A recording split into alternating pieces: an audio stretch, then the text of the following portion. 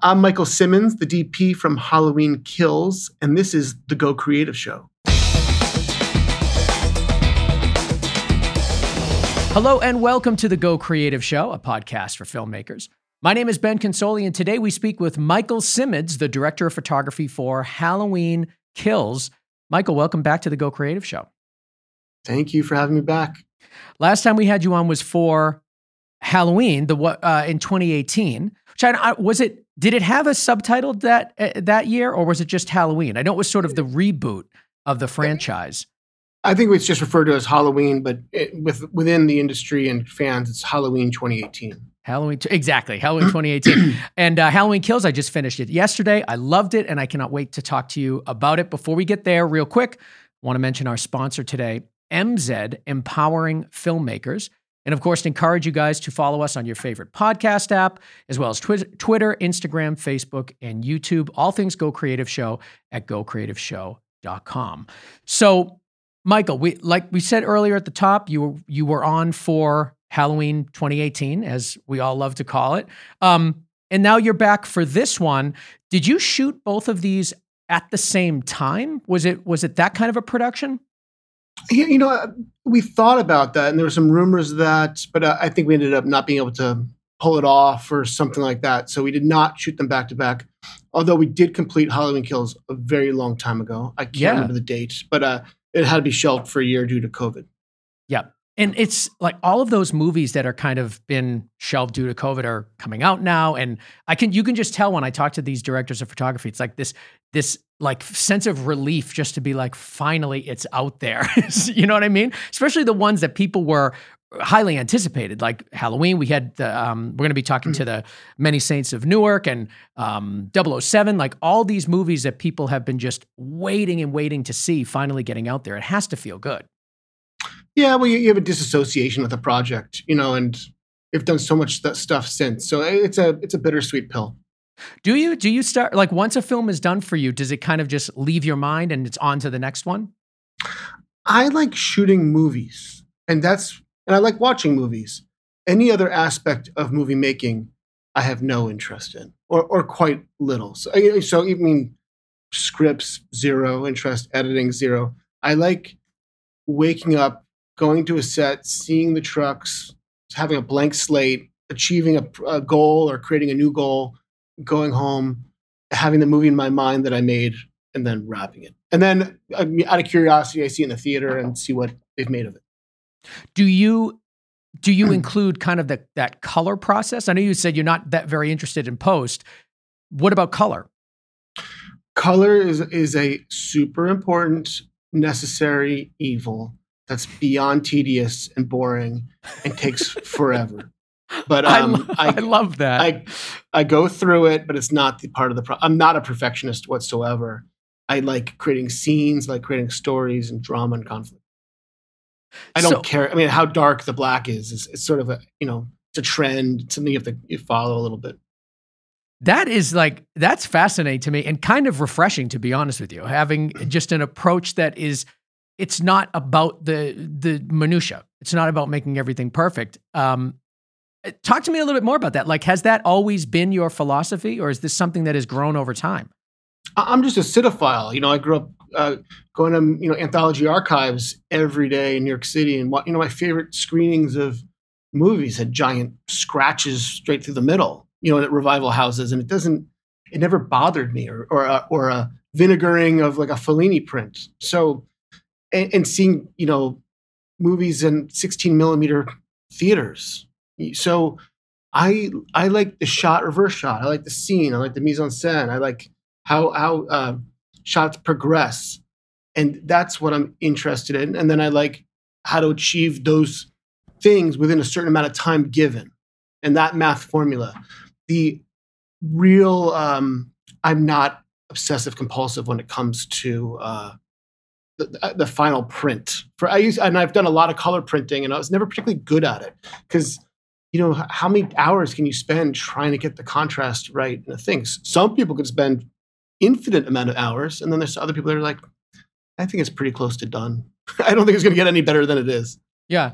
You just kind of leave it into the hands of your post team, I guess. I mean, just sort of. Well, no, let it go. I'm very involved. I'm involved. I mean, I'm there for however many weeks we spend color correcting, every minute of it.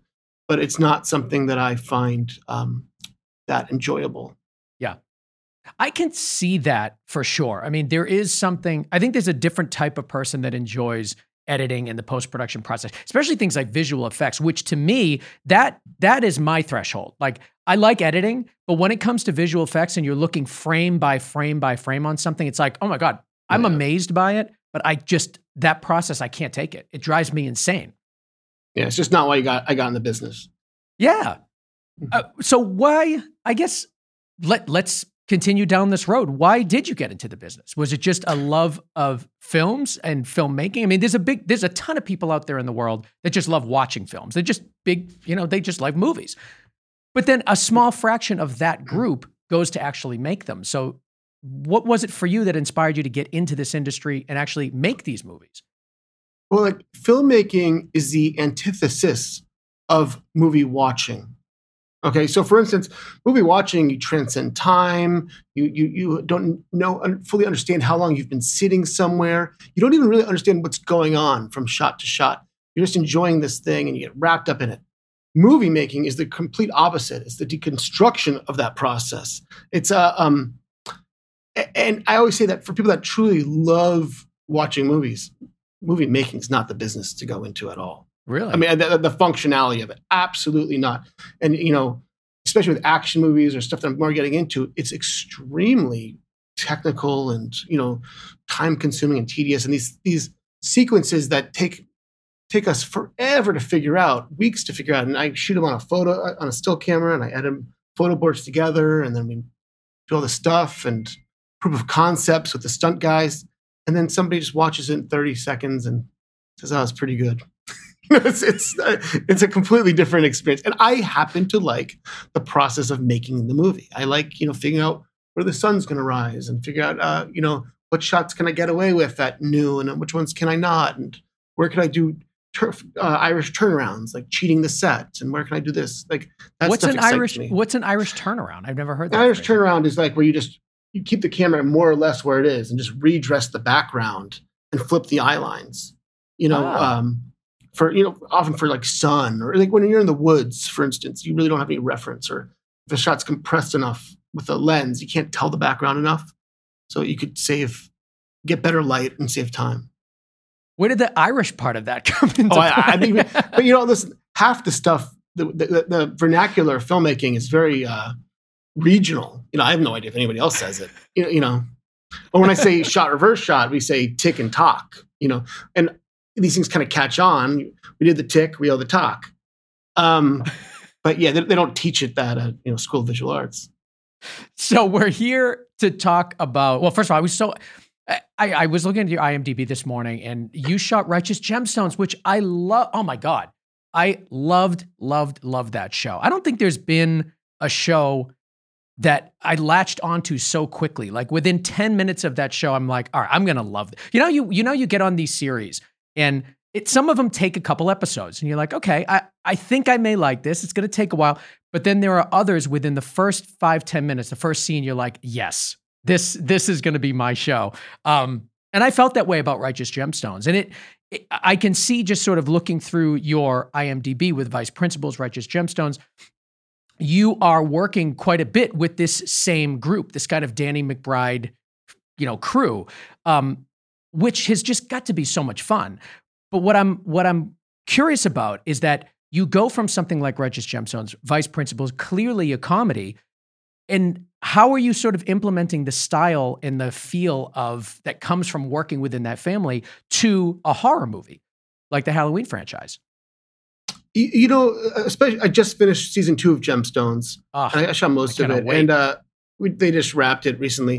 And it's like the scale of what's be the Game of Thrones. It's so big now. Wow. We're flipping cars every day. Motorcycles are jumping over stuff.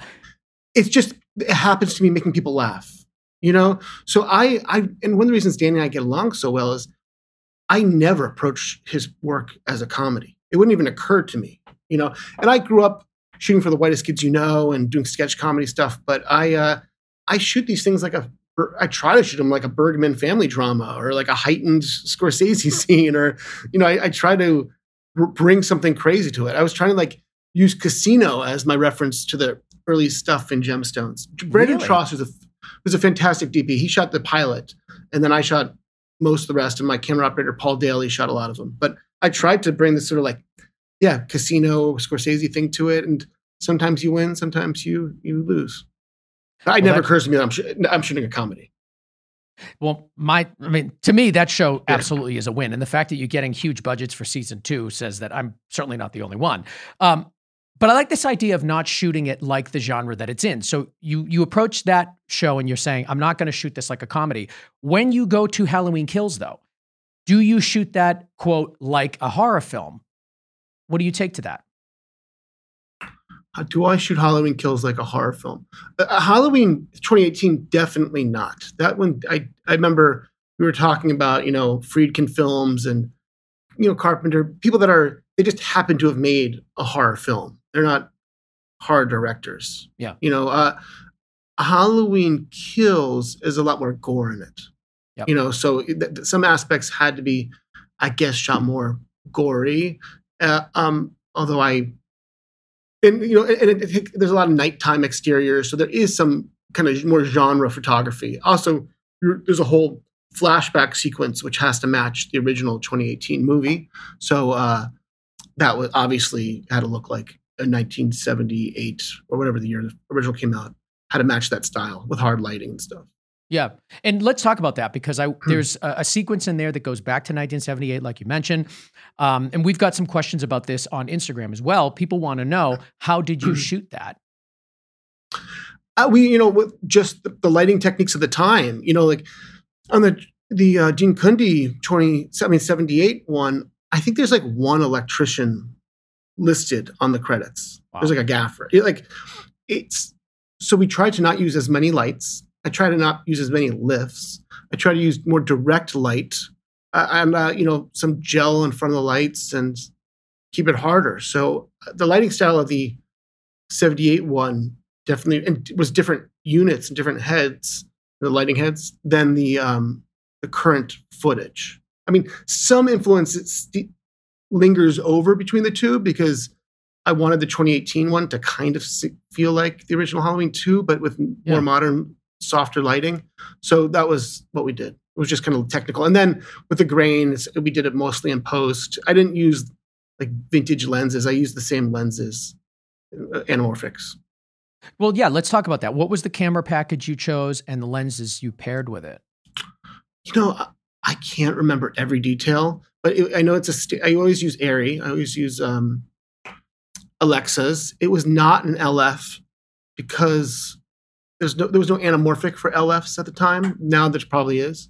We're about to do Halloween Ends pretty soon. I'll probably keep the same look. And it was I'm so embarrassed to say. It's either Cooke anamorphics. I believe it's Cooke anamorphics that we used. And then on Halloween Kills, I had an anamorphic zoom.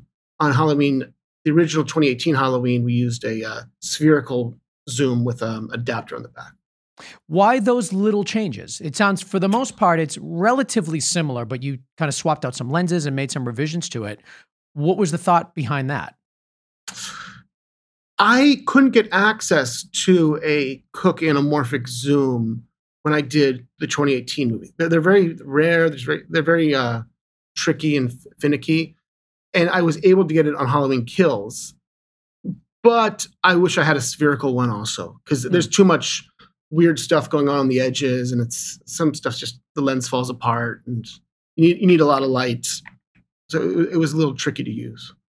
You'll see some anamorphic mistakes in Halloween Kills. Is there one you can point to that really bothers you? Yeah, there's stuff in that bar scene where there's some focus, like it's not the focus puller, it's just the lens can't focus on like the top of the frame or something. So you're saying like aberrations in the outer borders of the frame that you got from that anamorphic zoom?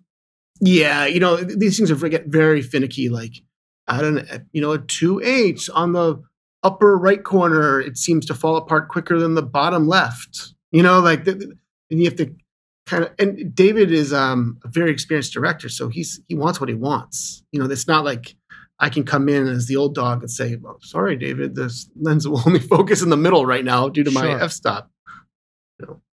Well, is he kind of understanding of the limitations of the gear usually? Is he understanding on some days? And other days he says, the shot we discussed, why is it not being achieved? What do you want me to do? Figure it out for you? I love that. I want to talk for a couple minutes more about this choice to use a zoom lens for Halloween Kills. It's an interesting decision to me. I think you oftentimes hear a lot of people sticking with prime sets. You hear a lot about vintage lenses lately. At least a lot of the DPs we have coming on the show talk about that. I don't hear too many people choosing zooms, and when they do, it's for a very specific reason. So I'm curious how that got in your kit. Well, the anamorphic zoom is inherently shorter, meaning it has less millimeter to millimeter than a spherical. Spherical can go from like 250 to 25, whatever we call that lens. And that we used on Halloween 2018. And you can see that in the checkerboard prison where we meet Michael. There's a very high angle and it zooms in from very wide to very close. The anamorphic zoom could not achieve those kind of shots. And it chose to be less useful. David from George Washington, his first film on, loves zooms. And he loves like lateral moves with zooms and curving around people with zooms. So it's part of his aesthetic, and it's part of kind of a horror aesthetic too. It's not used as much in Halloween Kills, and the limitations of that lens by the end of the shoot, I was probably not using it at all. Yeah. Well, what does it for people out there that are listening to the show? We have a lot of young filmmakers that are just kind of getting into the industry. Do you have any sort of insight into the value of a zoom? What does it allow you to do on set? Like, does it make you move quicker, or is there anything about it that is a benefit? And also, is there anything that's a detriment as well? Zooms. That's like I could talk about that for 2 hours. Well, obviously, the difference. There's two ways to move an image, enlarge it. You could enlarge it with a zoom, or you could move the camera forward. Okay, and they both have totally different practicalities, uses, effects. A zoom is obviously more voyeuristic because it's blowing the image up. It has a like a peeping Tom voyeur type thing happen, opposed to the dynamic movement of a camera sweeping through space, where you have the parallaxes and all that stuff like that. And zooms tend to work fairly well in horror, because of the voyeur nature of the cat and mouse chases. Yeah. And I think that is particularly like that is what Halloween especially is about, that kind of hunting, that, following Michael Myers as he's slowly hunting somebody in the streets. And I think capturing that in a zoom sort of makes sense because it does have that voyeuristic feel. So that works for me. Mm-hmm. Opposite side of that, what does a zoom lens kind of tie you to that may not be beneficial? Why wouldn't you use a zoom in a particular circumstance? You want to be there's a certain optical distance you want to be from something to understand what that action is.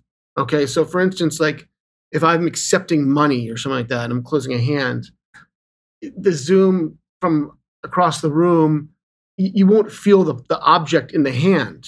You need to be semi-optically close to it, like a 50 millimeter, which is a neutral lens. So that's why you wouldn't just want to just enlarge the millimeter. It's not beneficial. It can be a bit lazy sometimes. Also, it's very tricky for the lighting because wide lighting is always very broad because you're just trying to get the lights out of the frame. And as you move closer and closer and closer, you can massage the lighting. But as you move the camera closer and closer and closer, if you start with a wide zoom shot and you start zooming in, you no longer can finesse the lighting as you're going in. Okay, that's why you would never want to go from a wide shot to a close up on a woman. It'd be unflattering. In a horror movie you can get away with that kind of stuff, but So that's a very specific reason why I'd want to avoid it. Yeah, I've never heard it. I've never heard it explained quite like that, but that does make sense about wanting to be as close to the object as you can in certain circumstances rather than a zoom in. It is a totally different feel. I think that makes sense. And as a cinematographer, like a big part of the gig is like understanding what the audience understands. Do we understand something's been stolen? Do we? We're just every time we shoot a shot, we're discussing, or a sequence, we're discussing the micro story of that shot. Do we understand?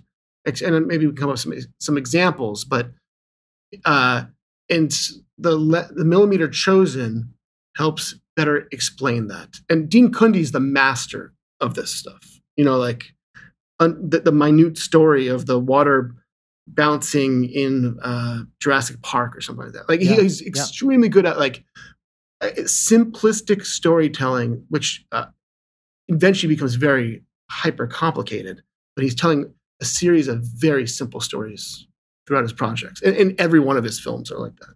That thought about the micro story within a scene, I like this concept a lot, and I want to see if we can maybe just expand on that a little bit, because I just started watching. I'm only 10 minutes in, but there's this whole movie about the editing sequence and the shot sequence of the shower scene in Psycho, which it's unbelievable that we're still talking about that so many years away, but that just goes to show you the impact of that edit in that shot.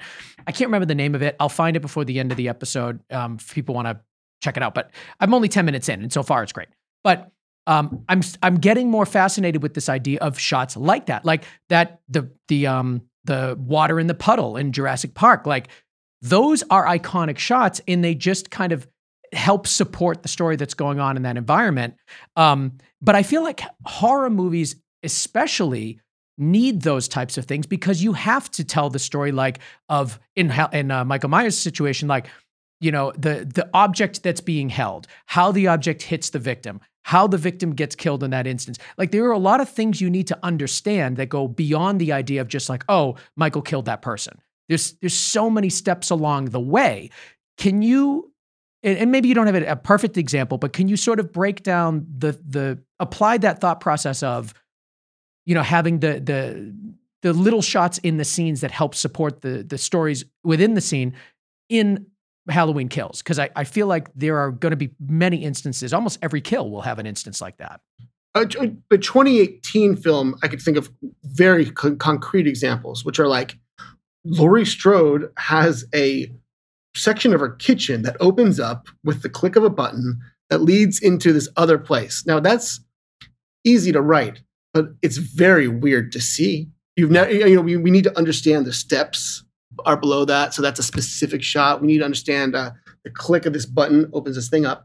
And then we need to understand that she's rigged this house with all these like gates, it's nothing you've ever seen, So we've got to establish these things, and we have to establish these gas pipes and where these flames are coming from. And then Michael picks up like a poker from a fireplace. Now, you try to go film a fire poker being picked up in a nearly pitch black room. Like, it's a very abstract object. So I need to somehow, we put the camera from above because it felt that it's the clearest version of that story possible. And then there's a frying pan, and we have to understand that Andy, the actress, grabs this frying pan. Like, those are really specific things that are happening in that sequence. And you have to shine a light on those specific objects just so the audience can tell where this potential object of violence came from and how it hit the subject. Yeah, you're right. Because if you don't know what the object is, you don't understand the threat of it. No, so it's just a bunch of blur happening, in a dark space. Yeah. Oh, that's interesting. And I was thinking about that last night watching Halloween Kills, because it's not really the opening scene, but the first time we see that Michael Myers has made it out of this fiery blaze, he's holding a different weapon for him, which is, his iconic weapon is the knife, and he uses all sorts of things in this movie. But he has this new weapon, and I was thinking to myself, I'm like, is this now going to be his weapon of choice? Turns out it wasn't, but I was thinking to myself, like, okay, now they're going to have to figure out how to make that weapon look menacing. because it's so long. I can't even, I don't even know what it's called, but it was like the blunt part of it was so far away from the handle. I was thinking that you don't have the intimacy, I guess, for lack of a better word, of a stabbing that he usually does. So I was kind of... It's called the Halligan, and many hours went to discussing the Halligan. Really? And fireman protocol, and we had professional firemen in the office explaining what would happen, and these beepers, and trying to get some accuracy and how they would enter the space. Well, actually, I'm glad you brought that up because I wanted to talk about that entire scene, and because it is a giant sequence that's completely engulfed in flames. And I know we certainly have some fire in the last Halloween, and you see fire in all sorts of films, but we've never talked about specifically how to film fire on Go Creative Show, at least that I can remember. So I'd like to just learn a little bit about the way you approach that. There must be just cinematography, planning your shots, but also there's a safety component to it. Like there's a lot of complication to filming fire. And it's one of the most iconic scenes of the film. It's in the trailer. It's that first really heroic shot of Michael Myers when he emerges. And it's kind of that like badass shot of the film that you always expect in a Halloween film. It's there in that scene and fairly early in the film. Well, the location's kind of interesting. So the original 2018 house was actually it was part of a set for vice principals. Okay. We were filming on that road, and then we remembered that house, which was not in vice principals, but that whole farm area was in. So then we chose that house because we knew we could burn it down. Okay. So in 2018, we kind of, we didn't, we almost burnt the house down as much as you could. Okay. And then we had an interior set that was built outside for all the burns. And then we now shot the next movie in in North Carolina, in Wilmington. So we needed to find a new house that looked enough like the old one to re-burn down for him to come out. Wow. So that's not the same house? No, randomly. Wow, you would never know. They spent a lot of money. They did a really good job, but we found this house in the middle of nowhere that we could have Michael come out with the whole burning thing. But now, obviously, there's an interior component. So we had to build on the stages and Screen Gems a 2-story burn set. That's just the interior. Now, that's a real tricky thing. That something that can structurally handle that much heat. Yeah. In 2 stories for the firemen to fall through, and there's wires for him to fall and all that stuff like that. But so that scene's mostly by the fire, and then we use some giant maxis on some flicker gadgets with some color on it. And the fire does most of the work. On the first one, we ended up burning, messing up some lenses and the matte boxes because we were not as experienced with fire. But you basically have to wrap the whole crew in panther cloth, and everyone's wearing the track suits from NASCAR and stuff like that. And the people in the room have to be on not passive oxygen, like oxygen, how it works, it forces it into you or something like that. There's a whole complex thing. I'm nowhere near the set. I'm at a DIT table. So you're getting closer. It's just absolute chaos, when you're filming. And there's 30 cameras going. Oh my God. What were you most surprised with? Or what was one of the things you were surprised about when you were filming, yet another fire scene?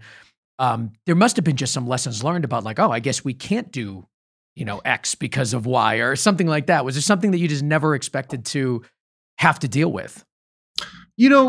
After the 2018 fire sequence, we kind of knew what we were getting into. So, we got pretty good at it, to be honest. And we just knew that that's your day. I mean, you're not going to be, shooting other scenes. A fire day is a fire day, and it's very time consuming, and just the safety aspect. And then once you get filming, it's extremely fast, because you don't, for XYZ reasons, not that interesting. And then you got to get your specific inserts, and then that takes forever. The hand grabs and all that stuff. Yeah. Are you doing your inserts just somewhere else later on, and just like scenes that don't necessarily need to see fire, or the fire that it sees is very little? Are you just pulling those inserts out of the house set and doing it later? Those are good questions. Often we'll leave the camera operator, Paul Daly, who also shoots a lot of it, second unit. We'll leave him behind on a set with a reduced MOS crew, and he'll do some inserts while we kind of block out the next scene and figure that out. And then he comes and joins us again. A fire set is very specific. So on that case, we'd probably complete all the work in the scene. So you would just do the inserts in the scene, deal with the safety precautions, all that stuff, regardless of how much fire you see in the shot. Most likely. I don't remember carrying any inserts from the fire stuff, but inserts of like, what's in people's hands, they always get carried. Yeah, I can imagine if you don't really need to. But also at the same time, those are so easy to forget almost, because they're, doing this whole elaborate scene for 2 days and then saying, oh, we'll just get, we'll get the hand, grasping something later on.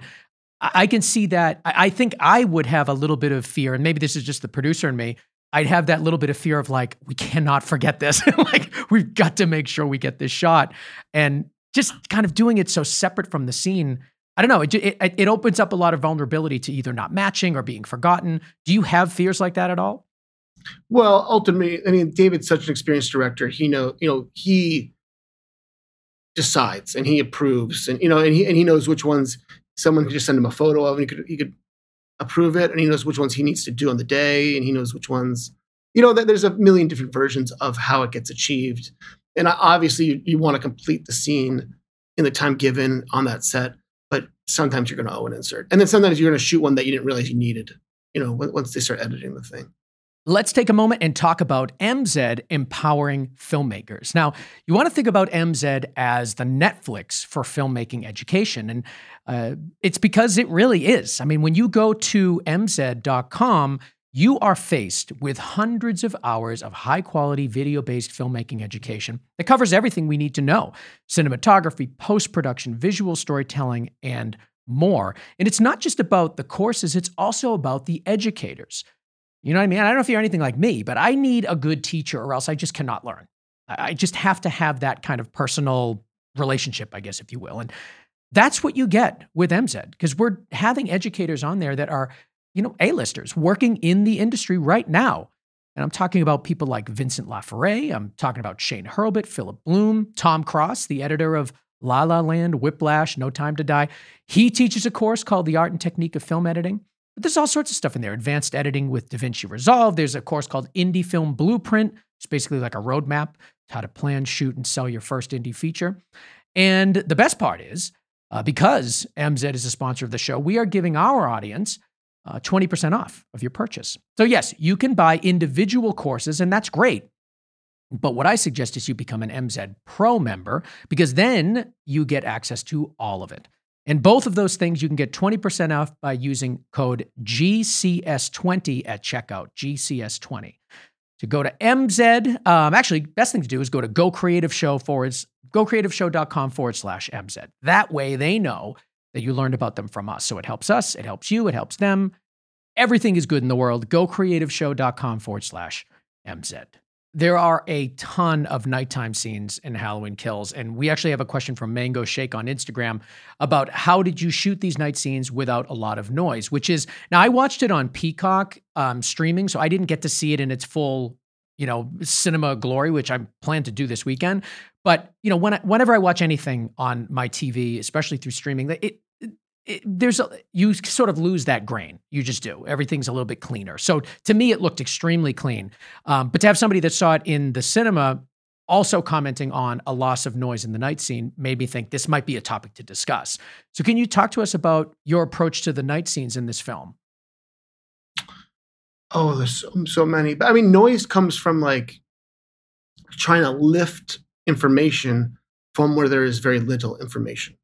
I think that's a decent way to explain it. Yeah. So like, if you want to see something in a nighttime shot, you generally have to shine a light on it, and if you don't see it, you generally don't shine a light on it. So the things you don't shine a light on, you call them black. And then I'm not pushing the camera, pushing meaning changing the ISO. I think I shoot it at like 1200 or 800, somewhere around there for the whole shoot. I'm never bumping it up. So that's why there's So the reason you would get noise is from bumping it up Mm. and trying to see into the shadows. And then I don't think I'm really doing that. But there's a lot of light. You know, we're filming in Wilmington, North Carolina, so it's not like suburban light pollution. So we have a lot of condors, we have a lot of light going on, and then you let the rest fall off to black. Do you have a favorite nighttime scene? Oh, in that movie, you know, the thing that I think is most interesting is the kill scene on the street at the end of the movie, because we combined street footage on location with like stuff shot in a black box that's not on location. I don't know if anyone tracks it, but it was like, and we cut it together, and I think it's interesting. It was a stylistic choice. It was two-pronged. You know, there's two issues. One was we couldn't achieve the amount of violence we wanted to for Michael's end rampage on this street in the amount of night given. Okay. And the set was so abstract, which was like two groups and headlights and violence. So we just did it in a black box, and we had like a turning wheel table, you know, like a not a rotisserie, but like a turntable, we call it, like a giant turntable. And we just filmed like Michael doing the kills, like with like just lights behind them and flares and just super close up and slashes and blood. And we spent a whole day as a second unit just shooting that stuff and intercut it with the violence on the street. Huh. So that I thought was pretty cool. Yeah, I mean, it's seamless when you watch it for sure. You well, really... and it's not even supposed to be seamless. Like if you kind of watch it again, you're like, oh, that is kind of heightened. You know, that is kind of interesting. Mm-hmm. The other thing that I'm kind of proud of is that the house, any shots facing the Myers house are on a stage. There's a giant. We built a huge street location on a stage. Anything shooting down the streets or across the street, except for a few shots, are on location. Okay, so not even so. Everything that's like a TikTok between the front door and across is done in a studio. Anything that's a TikTok down the street in both directions is location. And I think they ended up cutting together pretty seamlessly. Oh yeah, absolutely. And that kind of outside neighborhood, walking around your town, walking around your neighborhood is so crucial to Halloween. Like that is the essence of the first one. There are many scenes in the first one, just long tracking shots walking down the street, and you build a lot of tension in those scenes. And I think, you know, the exterior plays such a major role in this franchise. You guys did it great in 2018 and did it great again for Halloween Kills.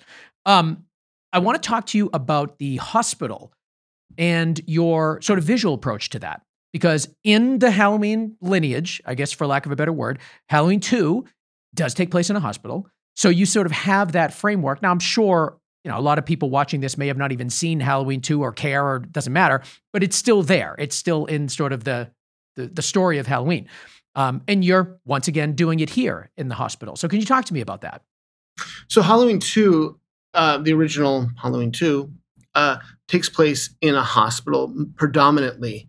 And in our world of the Halloween franchise, we make it so only Halloween 1 exists, I believe. Yeah. But we wanted to have like an echo of Halloween 2 in our movie. So we thought it'd be fun to put a long sequence in a hospital. The original one, it's like that, all the lights are off, and we wanted to make it a little bit more realistic, you know, in our hospital.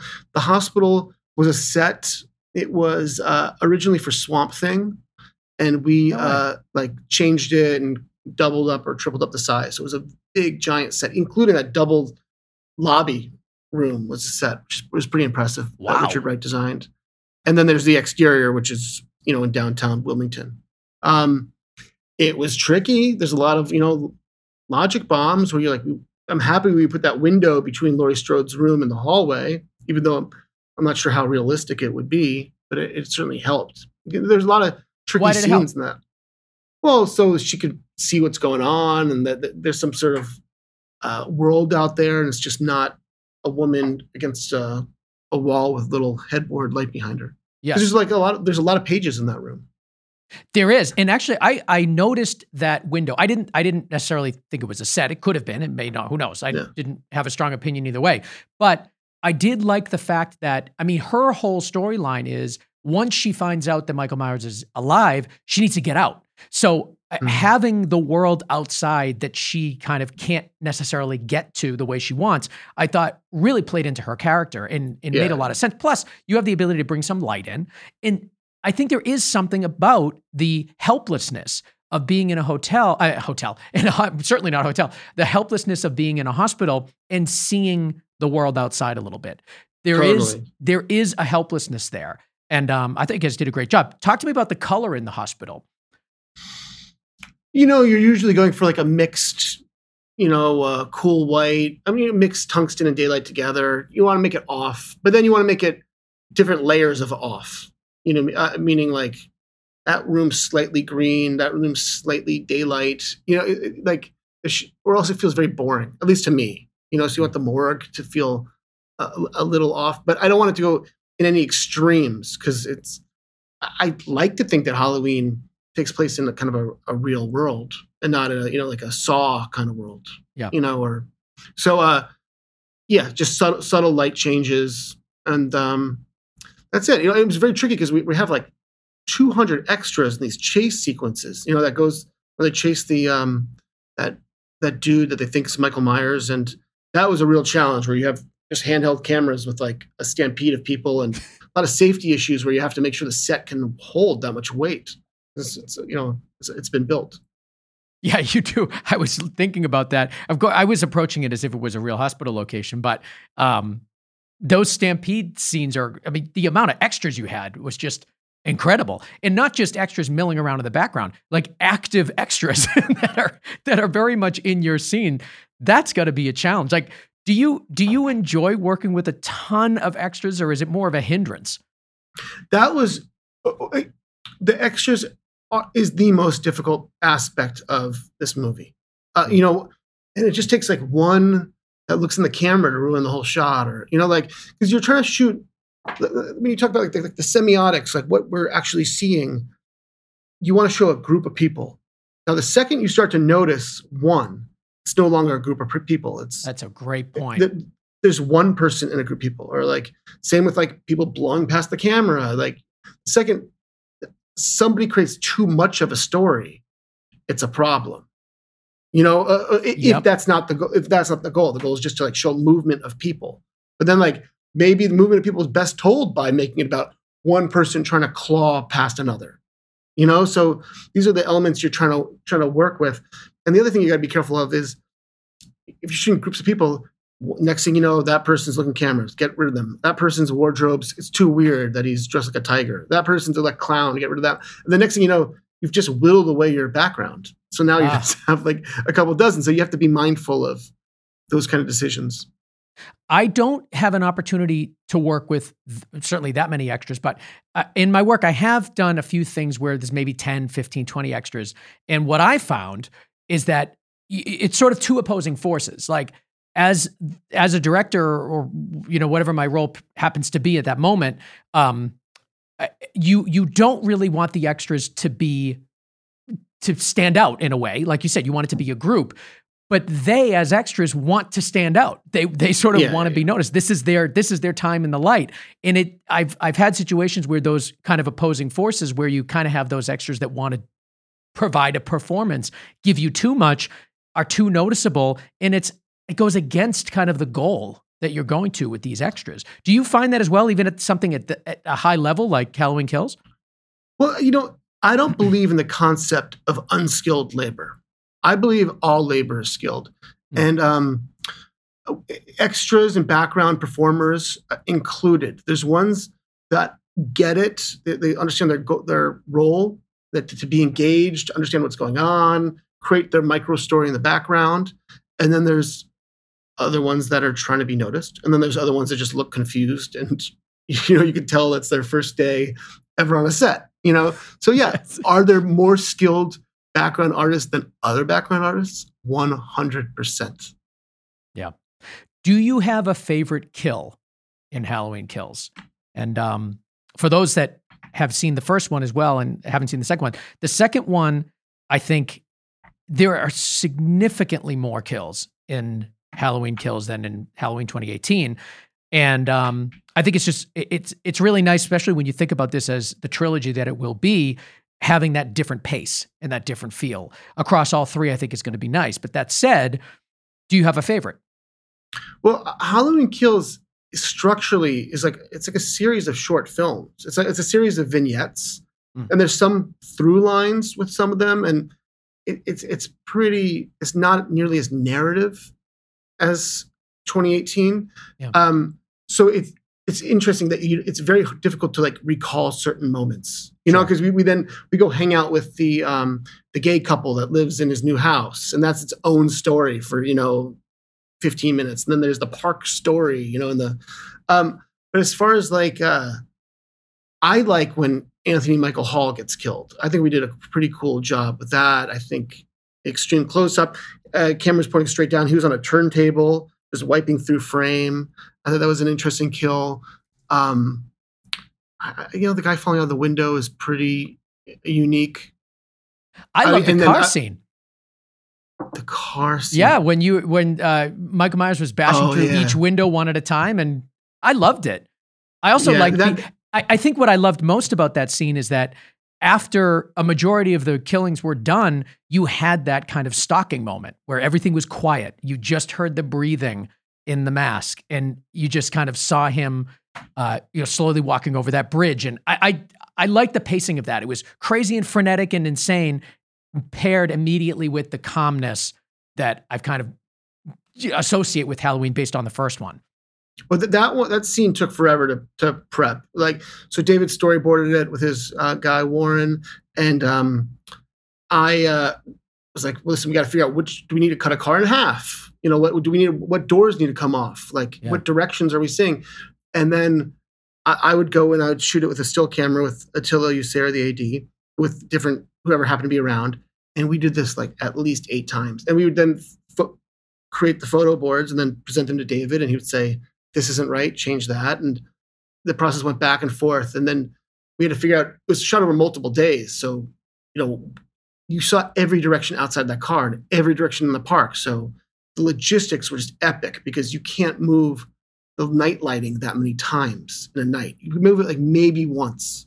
So you had to shoot out like. Why? Just because you ran out of time? Well, to move the condors, for each direction takes at least 2 condors. And it's a huge scope, that field.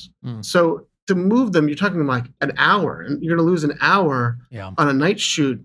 I mean, you won't be a working DP if you keep behaving like that. You have to figure out something else to shoot while they're moving. Okay. Yeah, that makes sense. So I interrupted you, but you were saying that one of the limitations was you didn't want to move those condors, or you just couldn't. You just couldn't.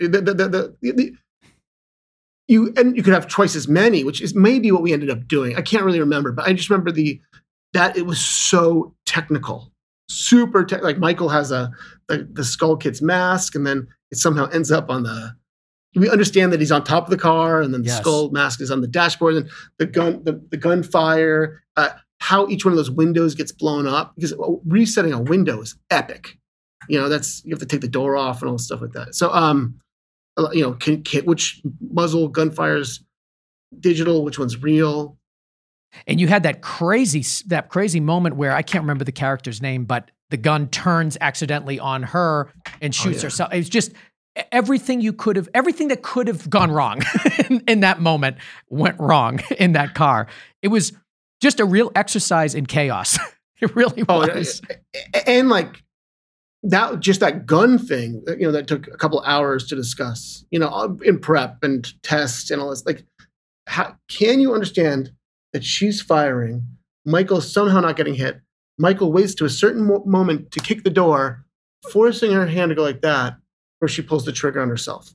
Yeah. That maybe it's not as good as the Hitchcock shower scene, but it requires just as much time and energy to understand that story. I can imagine. Do you watch Fargo, the TV series? No, I have not watched it. Well, I bring it up only because in the most recent series with Chris Rock, one of the main characters similarly ends up killing themselves by their own gun. And it was it was pretty wild. We talk about that in the episode we did with the DP. It's amazing how challenging it was for him, and it sounds like for you too, to make that look realistic, because it's a mistake, but it can't look cartoonish. It has to look like that could happen. And I think you guys did a great job of that. Oh, but that's a cinematographer thing where you're like, I'm not sure the thing that needs to happen can actually physically happen in real life. You know, and then you have to find a way to bury that problem or make it work. We have that in Gemstones. We have that in this next season where we're like, I don't know how this thing happened, but I have to film it in a way to make the audience understand it happened. Yeah. And with Halloween being sort of rooted in reality at its core, you know, you can't start making these little decisions that make it seem supernatural. It kind of kills it. And even if there's only one, it's sort of one thing leads to another, and you start getting a flavor in your mouth of like, this isn't as real as it should be. Oh yeah. I mean, also like with like, I always call them logic bombs. We're like, where's the police?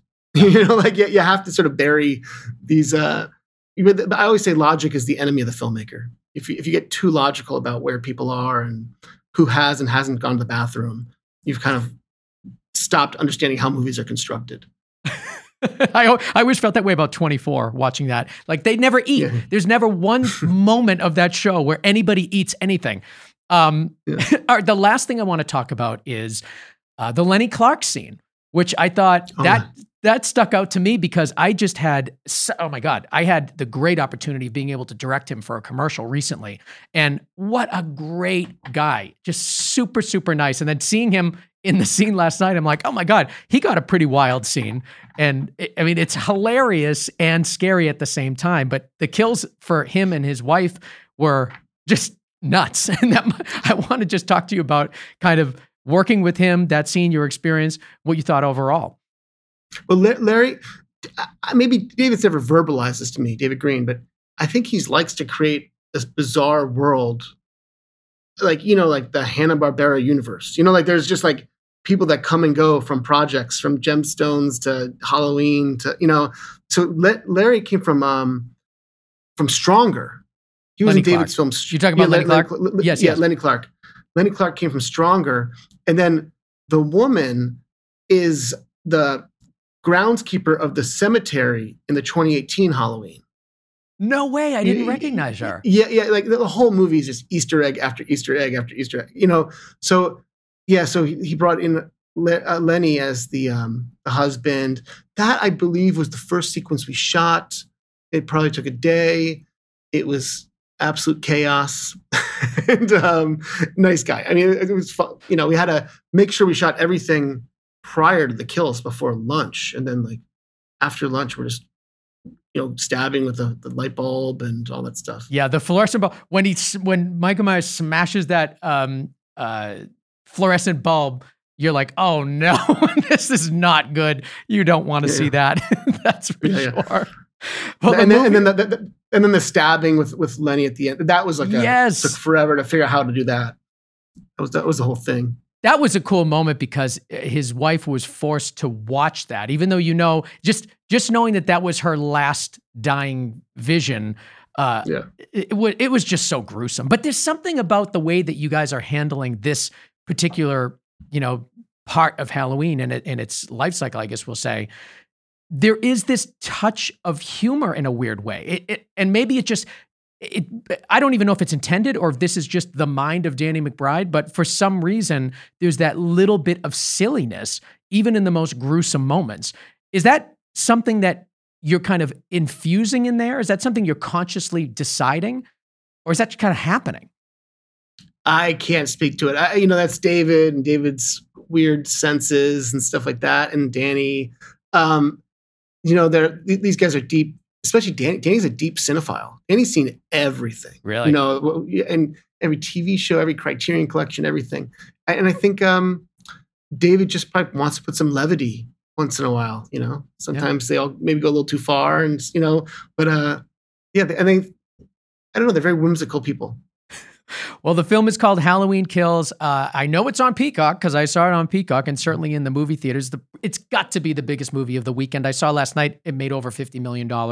And that's with streaming available as well. So this is going to be a monster film for you guys. And I'm just so excited for you. And certainly all of the accolades are warranted. It's a lot of fun. And I'm already excited for the next one. So I know you guys haven't started filming it yet, but when is that supposed to start production?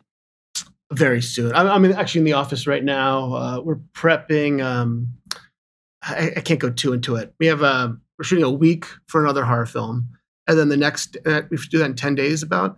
And then the day we stop that, we start prep on Halloween ends. Oh wow, how exciting! Yeah. Well, thank you so much, Michael, for coming back on the show. And you know you're going to have to come back once Halloween Ends come out. Sure, can't wait.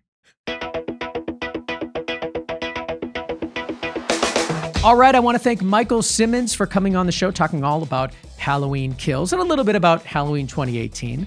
I love this franchise. It was such a fun movie to watch. I hope you guys liked it. But please let us know what you think. You can find us everywhere: Instagram, Twitter, YouTube, Facebook. It's all there. And let us know what you think of the episode, as well as subscribing to us on your favorite podcast app so you never miss an episode.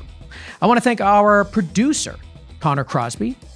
You can find him at ignitionvisuals.com and Dave Siegel from siegelsound.com for mixing and mastering and making the show sound so good. Of course, our sponsor, MZ, and all things Go Creative Show at gocreativeshow.com. Of course, you want to follow me and what I'm doing with my world and my work, you can find me at Ben Consoli on Instagram. That's where I post all my stuff.